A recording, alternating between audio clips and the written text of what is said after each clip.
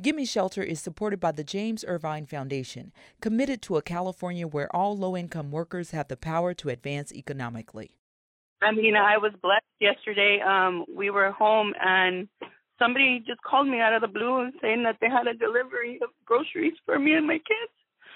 Wow. And I don't know who sent it, I can't even say thank you, but I'm really thankful for a lot of good people,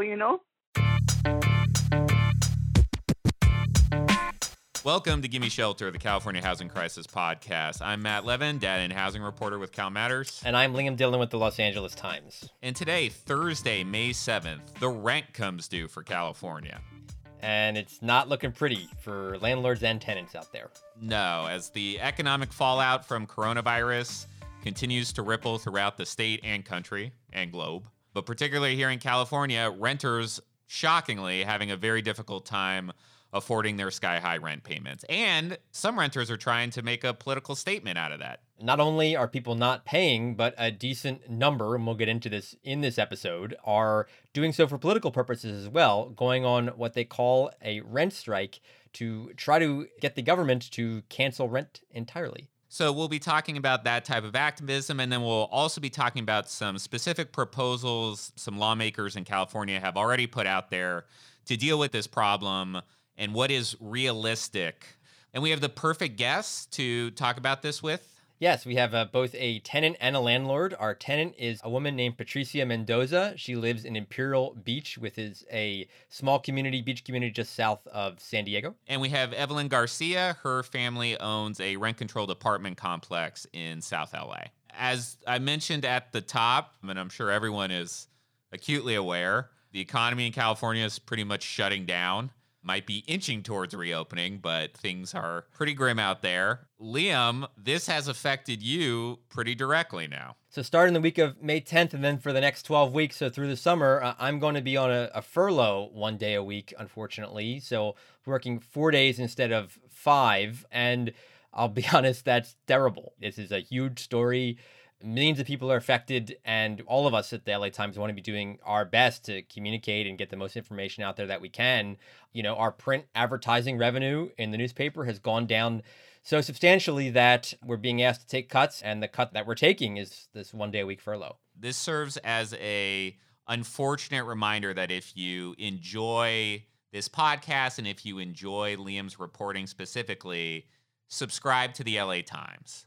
Yes, so I'm going to give the link for that. It is latimes.com/subscriptions. We're offering $1 for the first month or less than $100 for the year. That's a great deal, and our future is in digital subscribers. And so I really hope if you're a supporter of us that you can do that. And I will hint at something that I will be putting out very soon. I'm going to do a bit of a giveaway, and I'll leave it a little mysterious what that giveaway is. But if you send me via email or via Twitter a screenshot of you subscribing to the LA Times, you will be entered into that giveaway. Oh, wow. This is also a reminder to donate to Cal Matters. I will not be, at least knock on wood, I haven't heard I'm going to be furloughed anytime soon. But this is a very challenging financial time for the entire news media industry. That includes nonprofits as well. So if you're able to, and I've always thought about, hey, I'd like to donate or I'd like to subscribe, and you still have an income, please do it.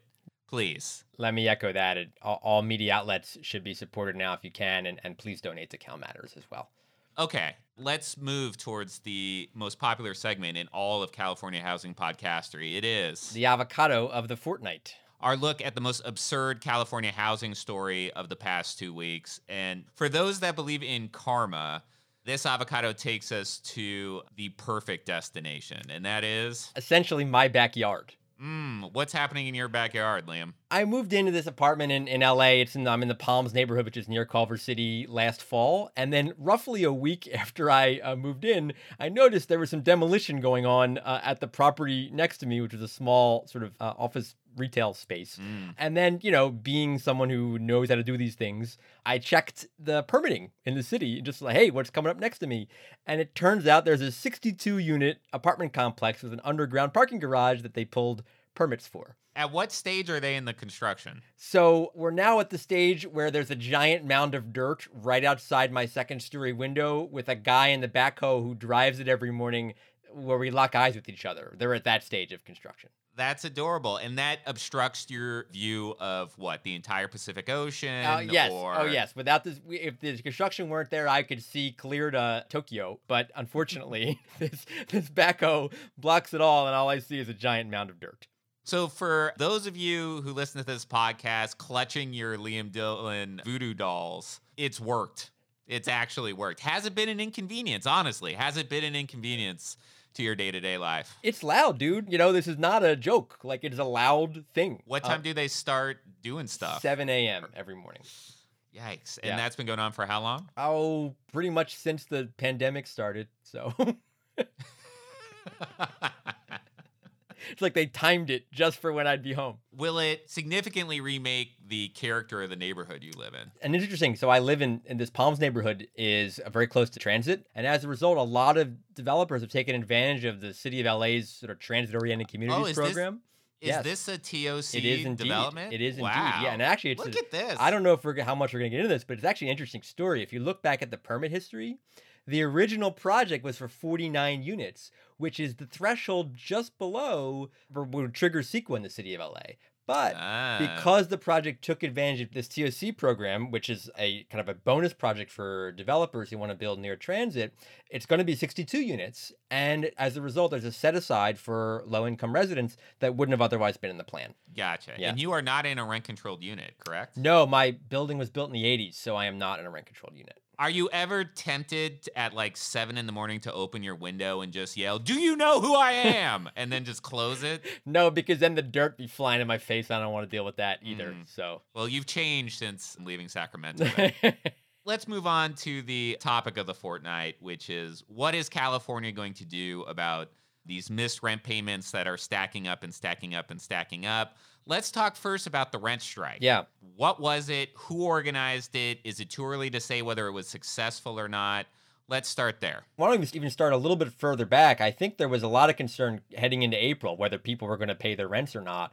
And sort of by and large, it seems nationally, the numbers weren't too bad in terms of those at least making partial rent payments. There's a study that comes out from a National Multifamily Housing Council, which is sort of a landlord group in D.C., and their number was over like close to 92% of tenants that in properties they track, which is about a quarter of the rentals nationwide, paid at least some rent in April. And again, not too far off what their metric was in normal time. Yeah, a little bit of a dip, but definitely better than what the rental housing industry expected and what tenants expected, I would say, too. So now heading into May, though, second month of this, people out of work longer time, savings drying up, particularly in California, if you got your stimulus check, not going to cover your rent, right? In many places, people are really expecting a significant decrease in those who are going to be paying their rent bill. And not only that, I think leading right now to the rent strike, many who are arguing, listen, like we're in a situation that is for millions and millions of people across the country, not their fault. And in fact, the best way to fight this from a public health perspective is for people to stay home. And so how can you expect people who have lost their jobs, which is in many ways necessary to fight this public health problem, to be able to pay their rents? And so not only are people not paying their rent, they have a political reason behind it. They call it a rent strike. I just want to add a couple things on the scope of the problem here, because it truly could be massive. We'll see actually the National Multifamily Housing Council, full disclosure, a advertiser with CalMatters. They'll have their May numbers up Friday. By the time you hear this podcast, you will know. Exactly. Yeah. But the Turner Center for Housing Innovation at UC Berkeley, a couple researchers there put out their kind of best guess of like, okay, let's look at renters who are working in the industries that were immediately shut down. So we're talking retail, hotels, restaurants, other parts of the service sector that saw the most unemployment. The estimate there for California in terms of 1 month's worth of rent that those households owe was close to $4 billion. Yeah. So that's just 1 month. It's an absolutely massive number. Of course, that's likely not the total amount of missed rent, right? Yeah. People can tap savings. Not everyone in those industries has been laid off. There's Right. unemployment benefits. But you should think of it at that type of scale. Like we are talking billions, not millions. Thus, rent strike. Again, we should just make clear, it's hard to know how many people are not paying their rent in general, let alone how many are not paying their rent and calling it a rent strike, right? But a couple of numbers that may be a little bit helpful here. Nationwide, there's an organizing group, Action Center on Race and the Economy, that has been collecting kind of petitions for people saying that they're going to go on a rent strike. They got, as of the 1st of May, about 200,000 people saying that they were going to do that, with these folks clustered along the coast, which makes sense. That's where the rent is the highest in the country. And then when it comes to California, the Alliance of Californians for Community Empowerment, the group ACE, is doing their own sort of petitioning. And they, as of May 1st, had signed up more than 12,000 tenants in the state who pledged to do a rent strike this month. And was it successful? How do you gauge it? I mean, let's start with what they're calling for specifically. So they're saying, again, not paying rent, and their demand essentially is cancel rent and cancel mortgages. So yes, hashtag. Right. Hashtag cancel rent. Yes, if you've seen that hashtag, this is what people are talking about. So essentially, people don't pay rent and landlords don't pay mortgages during this state of emergency. It's a bit more complicated than that in terms of what sort of the total call is, but at a base level, that's essentially it. And that's encompassed in federal legislation, which is being carried by a Democratic Representative Ilhan Omar of Minnesota. And so the national demand is encapsulated in that. Some of the California groups, ACE, as I mentioned, is also calling on Governor Gavin Newsom, but there's no legislation that would, again, encapsulates these demands the same way that there is now at the federal level. Nothing's been put in writing in the same way. So ACE was heavily involved in Prop 10, the rent control campaign that ultimately failed in 2018. They were also one of the main driving organizing forces behind the anti-rent gouging bill that was successful, that passed the legislature and is the law of the land. What's their most recent claim to fame? Yeah, so what's interesting, ACE has been a common thread in some of these sort of more aggressive actions that tenants around the state have taken since this past fall. So I think most famously was the Moms for Housing effort in Oakland, where a group of homeless mothers took over as seized a vacant corporate-owned property in Oakland and ultimately were able to work out a deal after being evicted and getting the attention of Governor Newsom and others. Work out a deal where that property would be sold and others to a community land trust in the city.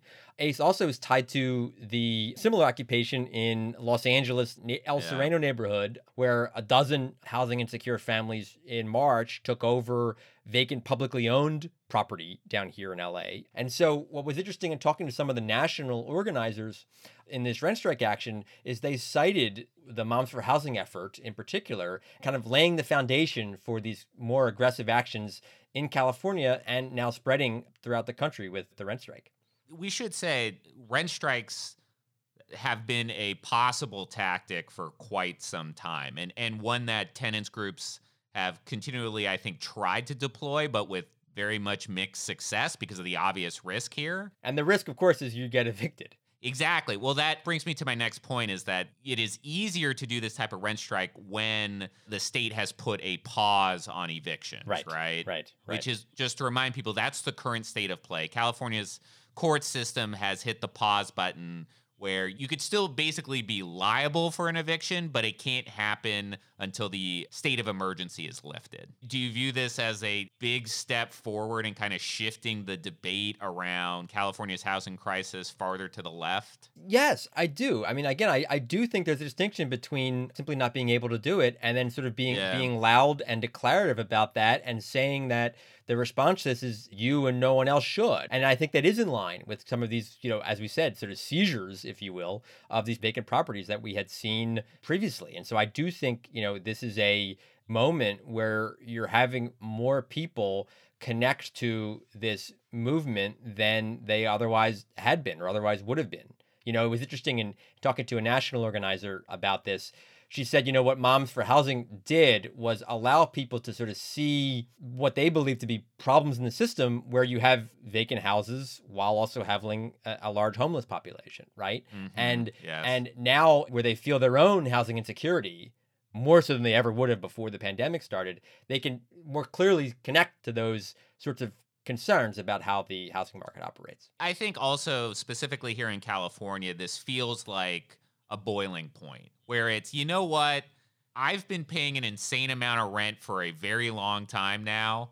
Rents that are higher than in vast majority of most other places in the country. Yeah. And now you're expecting me to pay it during a pandemic. To hell with it. Right. I think you can feel it. Yeah. You can feel that kind of change in tenor where the crisis was there before, Right. and now it feels that much more intense. Yeah. At least the resistance paying the level of rent that Californians are currently paying. Mm-hmm. I would agree with that. So calling for rent to be canceled and calling for mortgages to be canceled, a lot of those demands are accompanied by a major infusion of government dollars, either to the tenants or to the landlords. Well, I think right? it's interesting, and we haven't talked yet about kind of the landlord response to this, but I think and part of the landlord response to this has been, look, like we agree that tenants should get rental assistance. And I think every major landlord group is calling for that. And of course, you could say this is obviously self-serving because they're the ones, if there's housing assistance, they're the ones who get paid, right? The rents get paid. But that is a way different tenor, I think, than what we've had in sort of previous situations where you're seeing from the public statements from a lot of the major landlord groups a tremendous amount of sympathy for the plight of tenants during this time, talking about doing things like no landlord should be increasing rents, people should work out payment plans, all those sorts of things that, again, prior to this happening, those were not the statements that were coming out of landlord groups. Well, of course. Yeah. I mean, that's also partly because they have money to lose. Yeah. Tenants and landlord groups are on the same side of the debate in terms of, hey, give us money. Right. Like, that's right. And there's obviously disagreements over exactly who gets that money first and how it's distributed and the strings attached to it. But fundamentally, both landlords and tenants want major infusions of public dollars into the rental housing industry. They're on the same side in that respect. It also goes back, landlords groups often talk about sort of this chain of reactions, what happens if someone doesn't pay rent, right? So someone loses their job, doesn't pay rent, landlord can't pay their mortgage or can't pay their bills, then they go into foreclosure. And the property gets foreclosed on. Who knows who buys it next, all that sort of stuff. And now tenant groups say, oh, we're calling for canceling mortgages too, but mortgage is not our only bill, and what do you expect us to do? And so there is this dynamic here that I think even some left-leaning groups, I talked to some folks at the Urban Institute, a think tank out of DC, believe that the better option is simply to infuse money into the housing market to make sure kind of everyone gets made whole than simply canceling payments. So it depends on how you define canceling payments. I mean, even talking to tenants groups, yes, they'll say also cancel mortgages, but there is let's give something to landlords here. Right. Primarily motivated by the fear of foreclosure. Right. And what would happen to the tenants then. Yeah. Mm-hmm. Okay, well, let's talk about what the state can realistically do about this. All this boils down to is who is going to eat the lost rent payments. That's what the entire question boils down to. Right. Is it going to be tenants who get renter debt attached to them and that just kind of stays with them and the landlord will try to pursue it? And if they can't pay it, will they be evicted? Are the landlords going to have to simply say, okay, 20% of what you owed, we're just going to accept as a loss, or 50%, or 80%? Are local governments going to pitch in? Is the state government going to pitch in? Or is the federal government going to pitch in? Who's going to eat the money? Right. So some local governments have started some funds for rental assistance. They just don't have that much money to work with. So LA notably, I think, has $1 million, something like that, a new fund that they've created. It's about that amount. LA County is a similar program, but again, like in the grand scheme of things, it's not a lot of money, especially given how high rents are in Los Angeles. And number two, the local government budgets, given the decimated huge reductions in hotel visits and sales taxes, they're in a really bad place right now, and not a lot of money is going to be left over for rental assistance. So unrealistically for local governments to meet the financial need at the scale we just talked about. Let's talk about the states, because if you're calling on Newsom to cancel rent and cancel mortgages, then the implication is state come up with some money for this. Newsom's finance people just leaked details of what they're projecting the next budget to be, and it's a $54 billion deficit. Which is the highest in the state's history. It's bad. Yes. It's bad. Yeah. I mean, like, once you adjust kind of for inflation, and then if it's over a 3-year window or a 1-year window, you get into, well, is it worse than what it was before? Right. Yeah. You see all this hedging now where it's like, oh, maybe when the tax receipts come in. Right. Yeah. This is blowing a hole in absolutely everything. Yeah, it is horrific. And not only that, I mean, most of the state general fund of the state budget goes to education. Could be significant new needs for education for changing the kind of learning that students will have to do in this sort of post or even during the pandemic world. Not just that, just the broader coronavirus response. Oh, yeah. Well, health. I mean, health is just. Oh, yeah. Right. Exactly. Yeah, right. So there were 2 proposals for renter help that predated the budget deficit announcement. One required money, one didn't. I'm going to go through quickly what those 2 proposals were because I think they illustrate some of the dynamics at play. I will say I won't be surprised if you see another proposal in tandem with the budget moving along that tries to combine these or does something else entirely. Yeah. But the first proposal, which actually does have some price tag attached to it, is from Senator Lena Gonzalez. She's a relatively new senator from Long Beach. This is the landlord lobby's proposal. It's their bill. This would create a new fund that would be administered by the state housing department, which has a lot of other things going on right now. But tenants, if they could demonstrate a financial impact from COVID, they could go to the state housing department and say, hey, there's no way I can pay my rent. Can you help me out? Then the state would pay 80% of the missed rent payments, and landlords would have the decision whether or not to accept that payment from the state. Landlords would eat that remaining 20%. Mm-hmm. So conspicuously absent from this is a price tag in the bill language itself. And so when I asked the lobbyists for the California Apartment Association, the landlord lobby, okay, you know what the question's going to be? How much is this going to cost?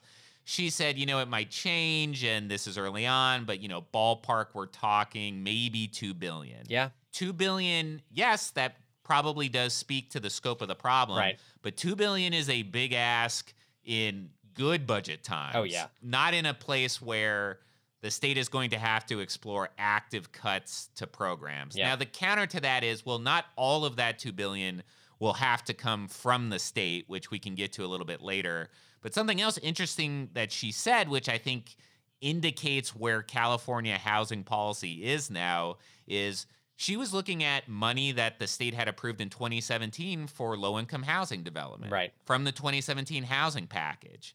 Because one of the stated uses of that money, which came from a new tax levied on real estate transactions, one of the uses was you could use it for rental assistance and homelessness prevention broadly. Right. So when she said that, I was a little taken aback because that was the first direct instance of, hey, we had these pots of money that at least were marketed as possibly going to building new housing, and we might have to use it for rental assistance, which I think is a distinct possibility and one that a lot of people in housing circles will be very uncomfortable with. Yeah. So there's that proposal.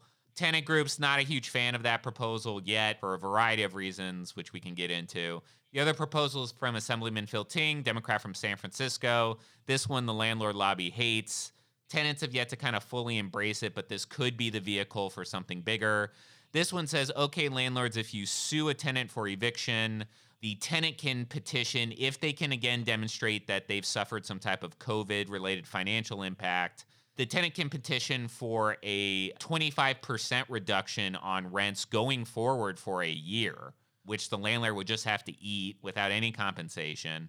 And then they would pay back their missed rent in 10% installments. Mm-hmm. So the initial reaction from the landlord lobby and from California Chamber of Commerce and from developers too was and this my is inbox, because it's Phil's. Yes, right, yeah. Mm-hmm. Yes, was this is an infringement of constitutional rights. Right. Like no way. Yeah. You can't interfere in a private contract in this way. Right. They kind of made it sound like this was a 25% across the board rent cut, which it is not. It would have to go through the judicial system and the eviction system specifically.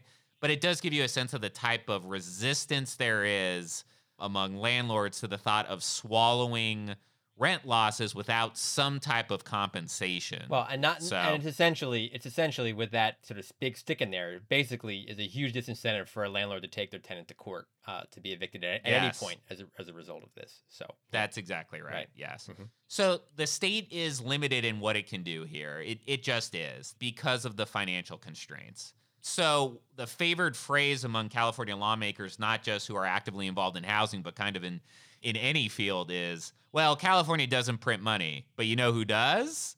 And then they pause. right, And- as if we don't know. Right. Yeah. Mhm.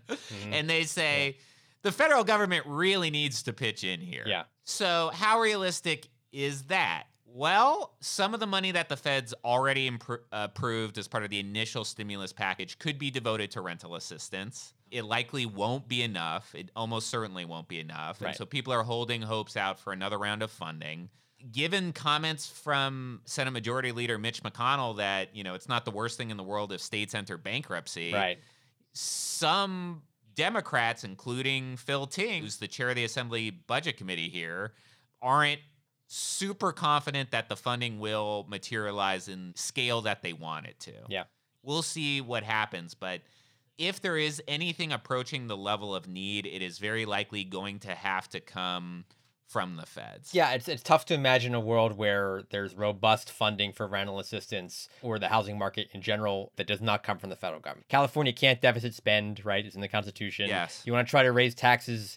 I mean, good luck. There's a Yeah. huge ballot measure to raise commercial property taxes. Maybe on vaping, but that's about right, it. Right, Yeah. right. Commercial property taxes in November. I know the supporters for that are very much behind it, but that's a huge lift Yeah. even in normal times, let alone when businesses are failing. And so it's tough to imagine a world where the money that you need, as you said, at the scale you need, doesn't come from the federal government. If it does come, it'll be contingent on some type of compromise between Senate Republicans who aren't big fans of bailing out state legislatures and House Democrats who are pushing this. This is probably the biggest thing in terms of what they want to see in the next bailout round. So I just want to really quickly hit landlords and tenants on the same page. You'll hear it in the interviews too. Congress, state government, local governments, give us money, give us money, give us money, give us money. But there are particular divisions over how that money gets distributed and what happens with evictions that I think are worth highlighting, because those divisions remain, and those are things that the state actually can tackle because they don't require money. So what the tenant groups I think want above all is to get the threat of evictions related to non-payment of rent because of COVID off the table entirely. Right now, it's a procedural pause. The courts can't pursue the evictions, but once you take it off that pause, if you haven't paid your April rent, your May rent, because you lost your job due to COVID, in many parts of the state, landlords could still move to evict you. So that's the first and kind of most important thing I think a lot of tenant groups want, which is let's take that legally off the table. So even if you owed money, you couldn't be evicted because of it. Landlord groups aren't big fans of that idea for obvious reasons, right? They want to be able to use eviction as a deterrent mechanism, and they want to be able to collect on their rent by using eviction as that type of mechanism. The question then becomes, okay, what amount of debt are renters going to be saddled with, if any at all? And how would landlords go about collecting that debt? Well, as you said at the top, it's who pays the bill here? The tenant pay the bill? Does the landlord pay the bill? Or do taxpayers pay the bill? What combination of that is? And right now, the situation is, it's really haphazard, and the predominant ultimate bag holding is the person holding the bag at the top is the tenant, which could then, as we Yes. talk about in these interviews, really could lead to downstream effects that could hurt the landlord as well. And then the broader economy, if the housing market screwed up again, as we all know, which could then Yes. end up hurting taxpayers too. So bad. It's all bad. Yeah. It's all bad. Yeah. And I think it's also important to keep in mind as this debate develops, what types of tenants, what types of landlords may qualify for any rental assistance. And to be clear, you're talking about whether you have to be low income to qualify for the rental Yes. assistance, or you have to be a small landlord to qualify, kind of those kind of Yes. characteristics. You can already see the outlines of that in the Ting bill, which would allow small landlords actually to demonstrate to the court their financial hardship if a reduced rent payment would, make them default on their mortgage, for example. You also see it in the most recent federal legislation beyond the Omar legislation. This is legislation from Sherrod Brown, Senator of Ohio, and Democratic Representative Maxine Waters from California. It's $100 billion for rental assistance, but it is primarily targeted at lower income tenants. Right. We're talking 30% of median income, 50% of median income, pretty far down on the income ladder. Yep. So let's head to our interviews. And just one flag, Patricia, who we speak with, our tenant, she is a member of ACE, and that's the group that we talked about earlier on as being part of a key driver behind the rent strike movement. We're here with Patricia Mendoza, a resident of Imperial Beach and a renter who has been affected by the coronavirus. Patricia, thank you so much for being with us today. Thank you for your invite. Can you tell us about yourself, where you live, how much you're paying in rent? Well, before the pandemic, my rent is $1,500. I get $2,000 a month, so that leaves me with $500 for SDG&E, internet, and groceries, and whatever little knickknacks my kids might want for school or whatever. What kind of work were you in? I've been working for the non-emergency medical transport. I do my job very well. I love what I do. I love picking up my members or patients and taking them to their non-emergency medical appointments. Some of them were cancer patients, some of them are diabetic patients, and some of them, just regular doctor visits that they take. But all of that stopped as of March 26th. Tell us about the apartment that you pay $1,500 a month for. How many bedrooms? Who sleeps where? It's a 2-bedroom. I mean, I wish I could say, we have 3 bedrooms, one for me, one for my daughter, one for my son. But we make it work with what we have. She sleeps in one. She's 17. My son is 9, and he has a futon in the living room, and he lets me sleep in the other bed. But we share, so sometimes when he wants to go in there and sleep with Mom, he can sleep with Mom. How often does he still do that? Only when there's sad things that happen, like he spoke to one of his friends, and I guess his grandmother passed away of COVID-19, and he was kind of bummed, and he, or he'll see me crying or stressing out for something, and he'll be like, Mom, can I sleep with you? I was like, yeah, come on. And then we'll talk at night and we'll pray. You know what I mean? That God looks out for us and that everything will come out great for us at the end. Tell us what happened to your income once the shelter-in-place stay-at-home orders occurred. At my job, we didn't have no benefits, so we get $100 a day, $500 a week. I can't call in sick, because that's $100 that I'm going to miss. So I never call in sick. I'm always working. I mean, if I could do weekends, I would. I worked Christmas Eve last year, and instead of being home with my kids, I mean, the struggle's real for us. I mean, I have to do what I have to do. I don't want my daughter leaving school or, getting a job because I want her to do what she wants to do. If she wants to go study, then by all means, I have to find a way to, make ends meet. But after this pandemic, the last 2 weeks of March, I only worked 4 days. 4 days total? Yeah, that's $400. That's $200, each week. And I didn't have enough to pay the rent, so I couldn't pay it. I couldn't pay April 3rd. Yeah. And I didn't work all since March 26th until right now. I haven't worked, so I don't have the money. I don't have the welfare, I don't have that because to them I was making enough money to where I could make ends meet.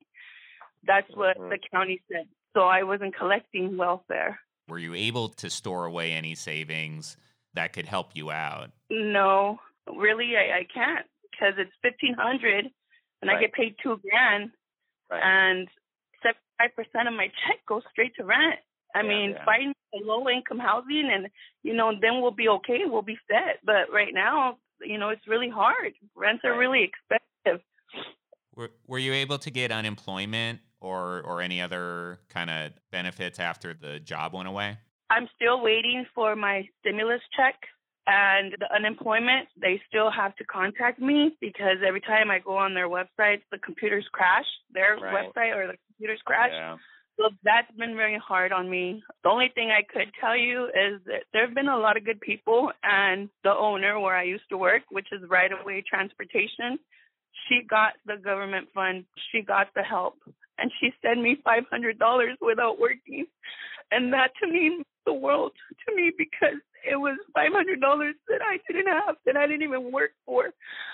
And she wrote me a letter, and I called her right away. And she knows that I've been struggling. She goes, look, I got the loan and I just want to share it with you because I know you're a good mom. You always work hard for your kids. And I want you to at least have a little bit to pay whatever you need to pay. And I thought that was a blessing in itself. You know, she didn't have to do that, but she did. I think that never right now is when we should help one another, because it's not just me, it's a lot of people. Right. Take us through when April 1st rolled around. Did you approach your landlord and have a conversation with your landlord about, hey, you know, there's just no way I'm able to afford the rent. Can we broker something out here? Actually, I was scared because April 3rd was going to come and I didn't have the money. I got a call because I've been following ACE. So I've been a member of ACE. I went to a couple of their meetings. And Carlos called me from ACE and he asked me, and it was weird because nobody had asked me, how are you doing? You know, how has this affected you? So as soon as he called me, I just cried. You know, I cried because I can't believe another adult was asking me how I was, because I'm the only adult in my house. You know, sometimes you have nobody to talk to. And he called and he explained to me about the moratorium, and he explained to me that I have renter's rights, and he explained to me that I needed to write a letter. So I did. I wrote the letter, but she wasn't having it. The property manager, she wanted to make sure maybe I can make payment arrangements, but how am I going to make payment arrangements if I'm still not working? Yeah. As soon as this back to normal, my boss said you can have your job back, but when will that be? I mean, usually we pick up people from convalescent homes or assisted living or rehabilitation homes, and nobody's being picked up right now. Everybody's scared. They're doing their appointments through online. Right. So that totally affected me big time. I mean, we went from doing 55 trips a day to doing 4. She couldn't keep us. You know, she had to let some of us go. I want to ask this. You know, I think there's a difference between not economically being able to pay your rent and then deciding, yes, I'm not going to pay my rent and I'm going to go on a rent strike, which is like a political statement too. Could you explain some of your thought behind saying, I'm going on a rent strike? Well, I have no choice. Even if they do give us 6 months after to pay, how am I to pay if I only have $500 left over? That means I'm going to have to get a nighttime job. That means my kids are going to be alone. So I must go on this rent strike. This is my calling right now. This is what I need to fight for, because there's a lot of Patricias like me, because I just want the government to cancel rent, to cancel our mortgage payments by taxing corporate landlords or Wall Street companies that have been like making billions. They say we're in this together, but are we really? Am I going to tell my kids 3 or 6 months from now that we have to be homeless and live in a van? I mean, really? So we're not in this together. We're really not. It hurts because they have to tell their kids that we're going to be homeless. I've never paid my rent late. Never. When you told the property manager that there was no way you were going to be able to pay rent in April and that you wouldn't be paying rent in May either, what was their reaction?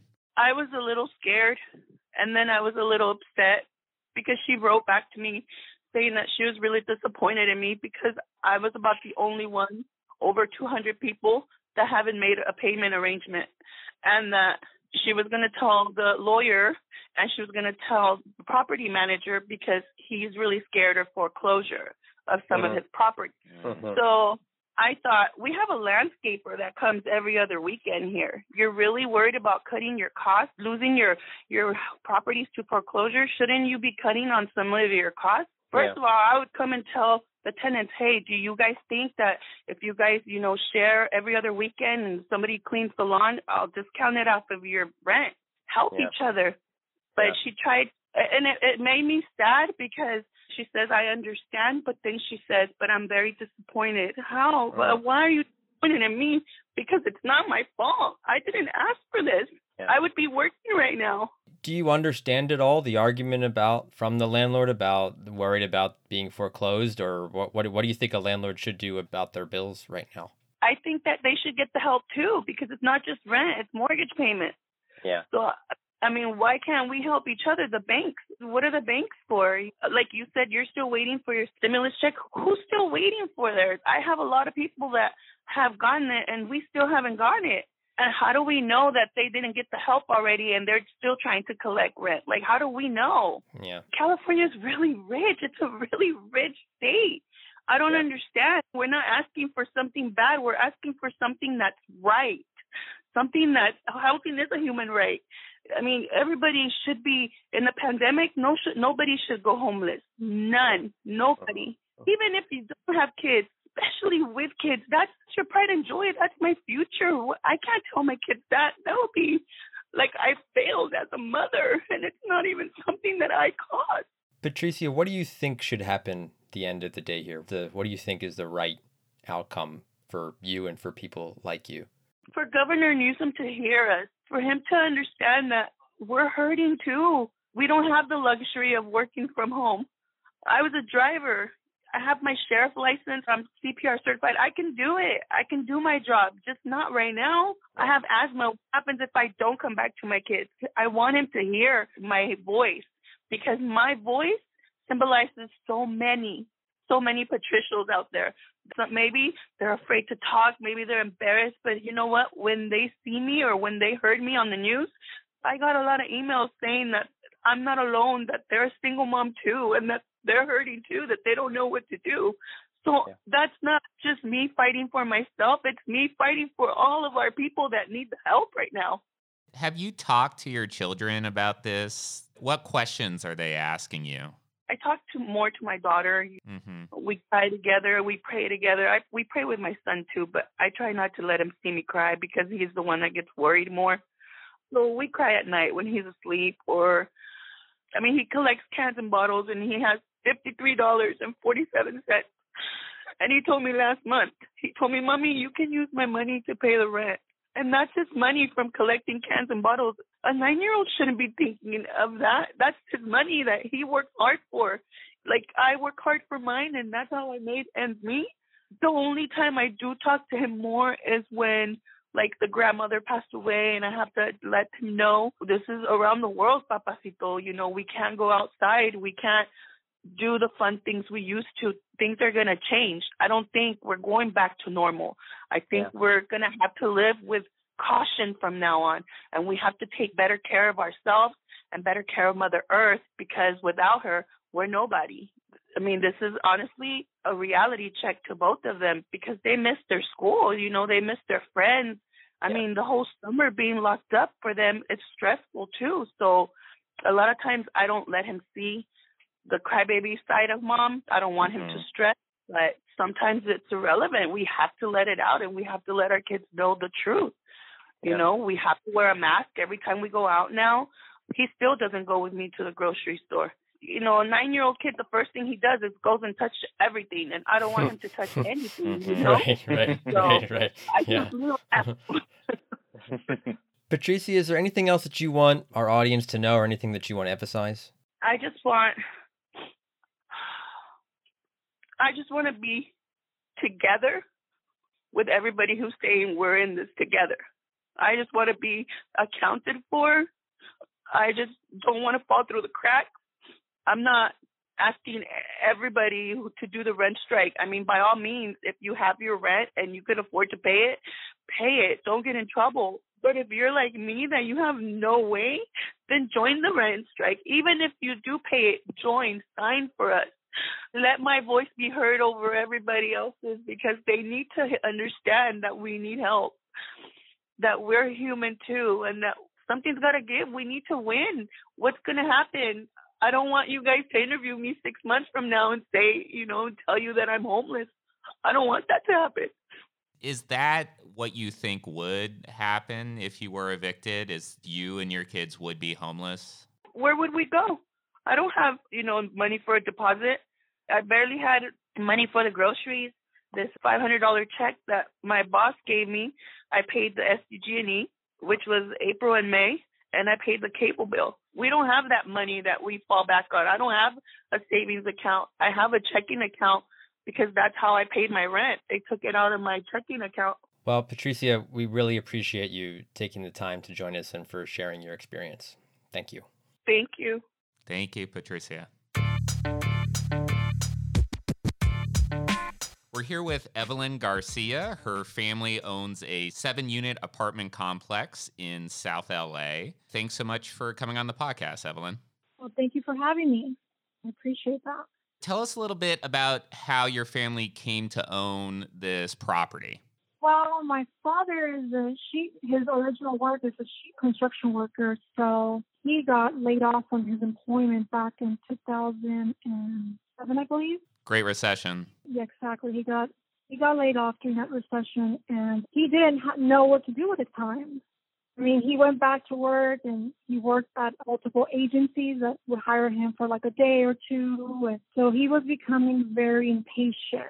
And some real estate agents went by, told him, hey, you could become a property owner. You could put your current home, refinance it, pull some money out, and become a landlord. So I guess that sounded, he had an epiphany. He's like, oh, of course I could do that. So that's how we came, my father owning the property. So what does it look like? Is it a couple stories, or to tell us a little bit about kind of what the apartments are like in there? It's just one building, 2 stories. We have 3 units in the bottom and 4 units on top. And are they all like 1 bedroom, 2 bedroom? How big are they? The majority is 1 bedroom, and then we only have 2 units that are 2 bedrooms. They're all rent controlled, right?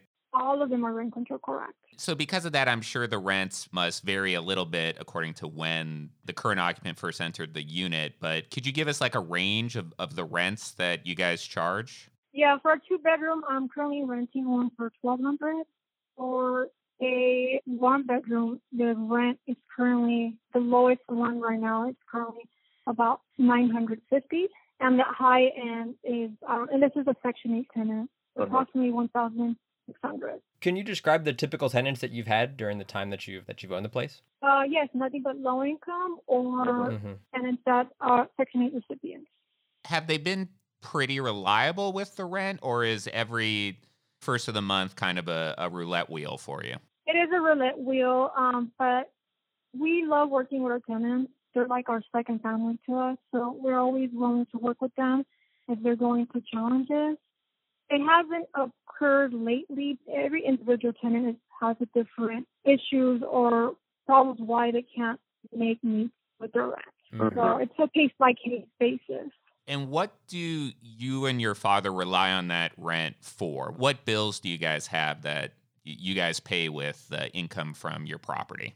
Oh, everything from the mortgage to the utilities to maintenance to taxes and insurance to registration with the city of LA and city taxes. So, yeah, it's a lot. And the construction that we have to do or remodeling, it all comes from, we all depend from our rent.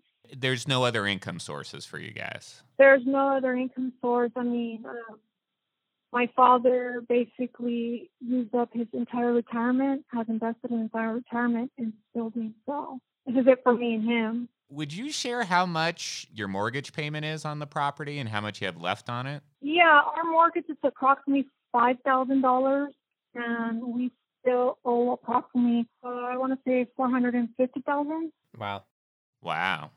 So it's not cheap.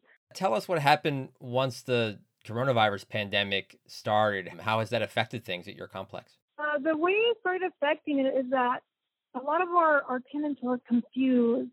Some of them decided to relocate or move out with family, but unfortunately they did not talk to me and let me know, well, we're planning on moving out because we don't have our jobs or we're unable to afford to make the rent. So that affected us tremendously, not knowing, we have 3 units that are vacant, and we do have some tenants that are struggling, that are using their rent to purchase food and things they need, medications. So we're working with those tenants as well. But it has affected us in the way that we're unable to make ends meet, we're unable to keep afloat or pay our mortgage or pay the expenses in our building. What are the deals that you've struck with the tenants that remain in the property? We're not asking them to pay us right now at the moment. We have an open communication line with them. So we said, okay, whenever this all blows over and we're back on your feet, by all means, go ahead, reach out to us, and we'll make a payment plan. But as far as right now, I don't want to put that strain on them and say, oh, you have to sign this, and this is the payment plan, this is how we're going to work it out. I think it's not the right moment to do that, put that stress on them. So I just want to be clear here. For May, did you get any rental income? I get partial rent. You got partial rent. Okay. From 4 of the units. Yes. So what does that mean for your own bills? I don't know. I mean, we are trying to manage, and we reached out to our debtors, to our creditors, and our utilities. We haven't keeping afloat with the utilities, but we do project in the next 2 months we'll be underwater. We won't be able to pay our bills or our mortgage. So it's scary because at this point I'm unable to pay myself, or my father's unable to pay himself. So we're literally using our own credit cards to fund everything. Evelyn, you mentioned you had creditors. Have you been in touch with your bank, or have you talked with the bank about getting a deal or some sort of repayment agreement with your mortgage? I have. They're confused as well. Because it's a private lender, it's not federally backed up. They're trying to see what they could offer us. I mean, as far as right now, they said we're willing to give 3 months moratorium, but that only includes the months of March, April, and May. For May, I mean, basically, they instructed to me that either I owe the entire past 3 months or I do a modification. That, of course, modification will mean a higher interest rate, higher mortgage. Yeah. One of the interesting wrinkles, I think, with your story is you yourself are a renter and not at this complex. And you told me off air that you might have to leave the current lease that you're under? Yes, I might have to break my lease, move into my father's unit. And actually, my father is living there right now, so it's owner-occupied at the moment. What conversation are you having, or have you had one yet with your landlord in terms of like your financial obligations in breaking the lease? I'm sorry, I apologize. I'm not breaking the lease. I've been here for quite a while. Okay.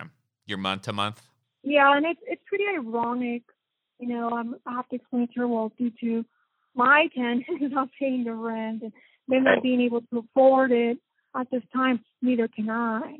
Yeah. So it's going to be one of those conversations where I need to move in one of these vacancies. So it sounds like you have a pretty intimate understanding of the fact that people are not being able to make their rent right now. How do you think about that in the context of both being a landlord and not getting that rent, and also being a tenant and then not being able to pay the rent? I mean, it's made me very empathetic. My heart goes out to all the tenants that are hurting during this time. And I mean, they're not alone. We're in this together. There's a lot of mom and pop landlords out there who are probably struggling as much as the tenants are. So if we could just all work together and move forward and try to have Congress to lend us a hand, not only to landlords but tenants as well, and if they could subsidize their rentals in order to meet ends meet. So your property is in LA, and LA passed an ordinance where renters would have 12 months to pay back missed rent payments. Would that time frame work for you financially? No, it won't work for us. Elaborate on why. I do want our tenants to get 12 months. I want them to have that time, but unfortunately we don't have that time, and we can't afford to wait 12 months to recoup our rentals because we will probably be put out of business by then. Beyond the folks who are just simply unable to pay their rent or are not paying their rent for purely economic reasons, there's other folks who are not paying their rent, not just for economic reasons, but for political ones as well. They're saying that they're on a, quote unquote, rent strike. Their argument is that the government or some level of government should cancel rent and mortgage payments entirely. What do you think of that argument? What I say to those folks is that, unfortunately, us small housing providers, we're also trying to stay afloat. And we really do depend on our tenants. We would like to accommodate their housing needs, but unfortunately, as small landlords like my father and I, this is the way we provide a living for our families. And we're also very empathetic for those, renters, for their loss of income. The situation, I think, is more complicated than that. Yeah. I mean, someone would lose out on, that money. It's like a domino effect. I don't get a rental. I'm unable to hire electricians or plumbers, so somebody else is missing out on employment and income. It's not just us. Do you think landlords have to be willing to accept some type of haircut here? No matter what, they're going to be out 20%, 30%, 50% of what they're owed. Is that kind of an inevitability? I think it's going to disrupt a lot of us, especially us who cannot afford to hold that type of burden, offering 20%, because a lot of our landlords, we're already subsidizing our tenants. With the RSO tenants and rent control, we're unable to get market rentals. So we've been subsidizing a lot of our tenants for many years and get an additional cut of 20%, 50%. I mean, it would literally put us out of business. There are some tenant groups who will argue that being a landlord is like owning any other business, and landlords are not like any other business entitled to any return on that investment. So sometimes you lose when you make investments. How do you respond to arguments like that? I would say being a landlord, our profit margins are very slim. Yeah. Especially when you're under rent control. We're not killing it. We're just trying to make a living. And I guess when we're asked, why are you even doing this? And be quite honest with you, I guess we enjoy housing individuals and building relationships for our tenants, long-lasting relationships. It gives my father something to do. He's active and he feels useful. And we feel useful. Unfortunately, with this epidemic and the struggles that have long struggles from the past are catching up to us right now, and it's just hitting us hard. What would you like to see happen? What's the best outcome here that you could foresee? I believe the best outcome would be that the federal government, counties, the city, Congress would be able to assist tenants, help them out if they're unable to make their rent because of loss of income, or they're struggling because caring for somebody else, or they're sick. It would help not only the tenants, but the small and pop landlords who cannot afford to take on the burden of not receiving rent. If you are ultimately going to pursue an eviction on one of your current tenants, where do you think they would go? To be honest with you, us landlords, we're not in the business of evicting tenants. Mm-hmm. There's no winners in eviction, and it's very costly for landlords. Only hurts the tenants and the landlords. Like I said, it's very expensive. And if they were to be evicted, I don't know. I don't know if they have relatives, family who would take them in, or they would eventually be homeless. We're not in the business to put people out in the streets. Not at all. Do you think you'd be able to reach agreements with your tenants without the threat of eviction being there, though? Because that's kind of like the ultimate enforcement mechanism. I believe that landlords could work out arrangements with their tenants and have a open communication line with them and communicate with them, especially during this epidemic, and work out a payment plan. But I don't know about this question. Just because we don't practice this, again, we're just small landlords. We're a small fish in a large pool. For the landlords that I do know in my association, we're all trying to work with our tenants. But do you think landlords that don't own rent-controlled buildings, that are able to charge market rates, and also larger landlords, corporate landlords, do you think they should be treated differently in any type of bailout situation than landlords like yourself? Oh, yeah, absolutely. I don't think it's fair that we're painted with the same brush, because we're not a large entity, we're not a large corporation, get that type of funding that some larger businesses are getting. And it's because we're not considered a business and we're not getting the funding, maybe a larger landlord will. Thank you so much, Evelyn, for joining us. Thank you so much. Put the word out there, small landlords we are struggling. We do really, truly want to help our tenants remain home and stay safe.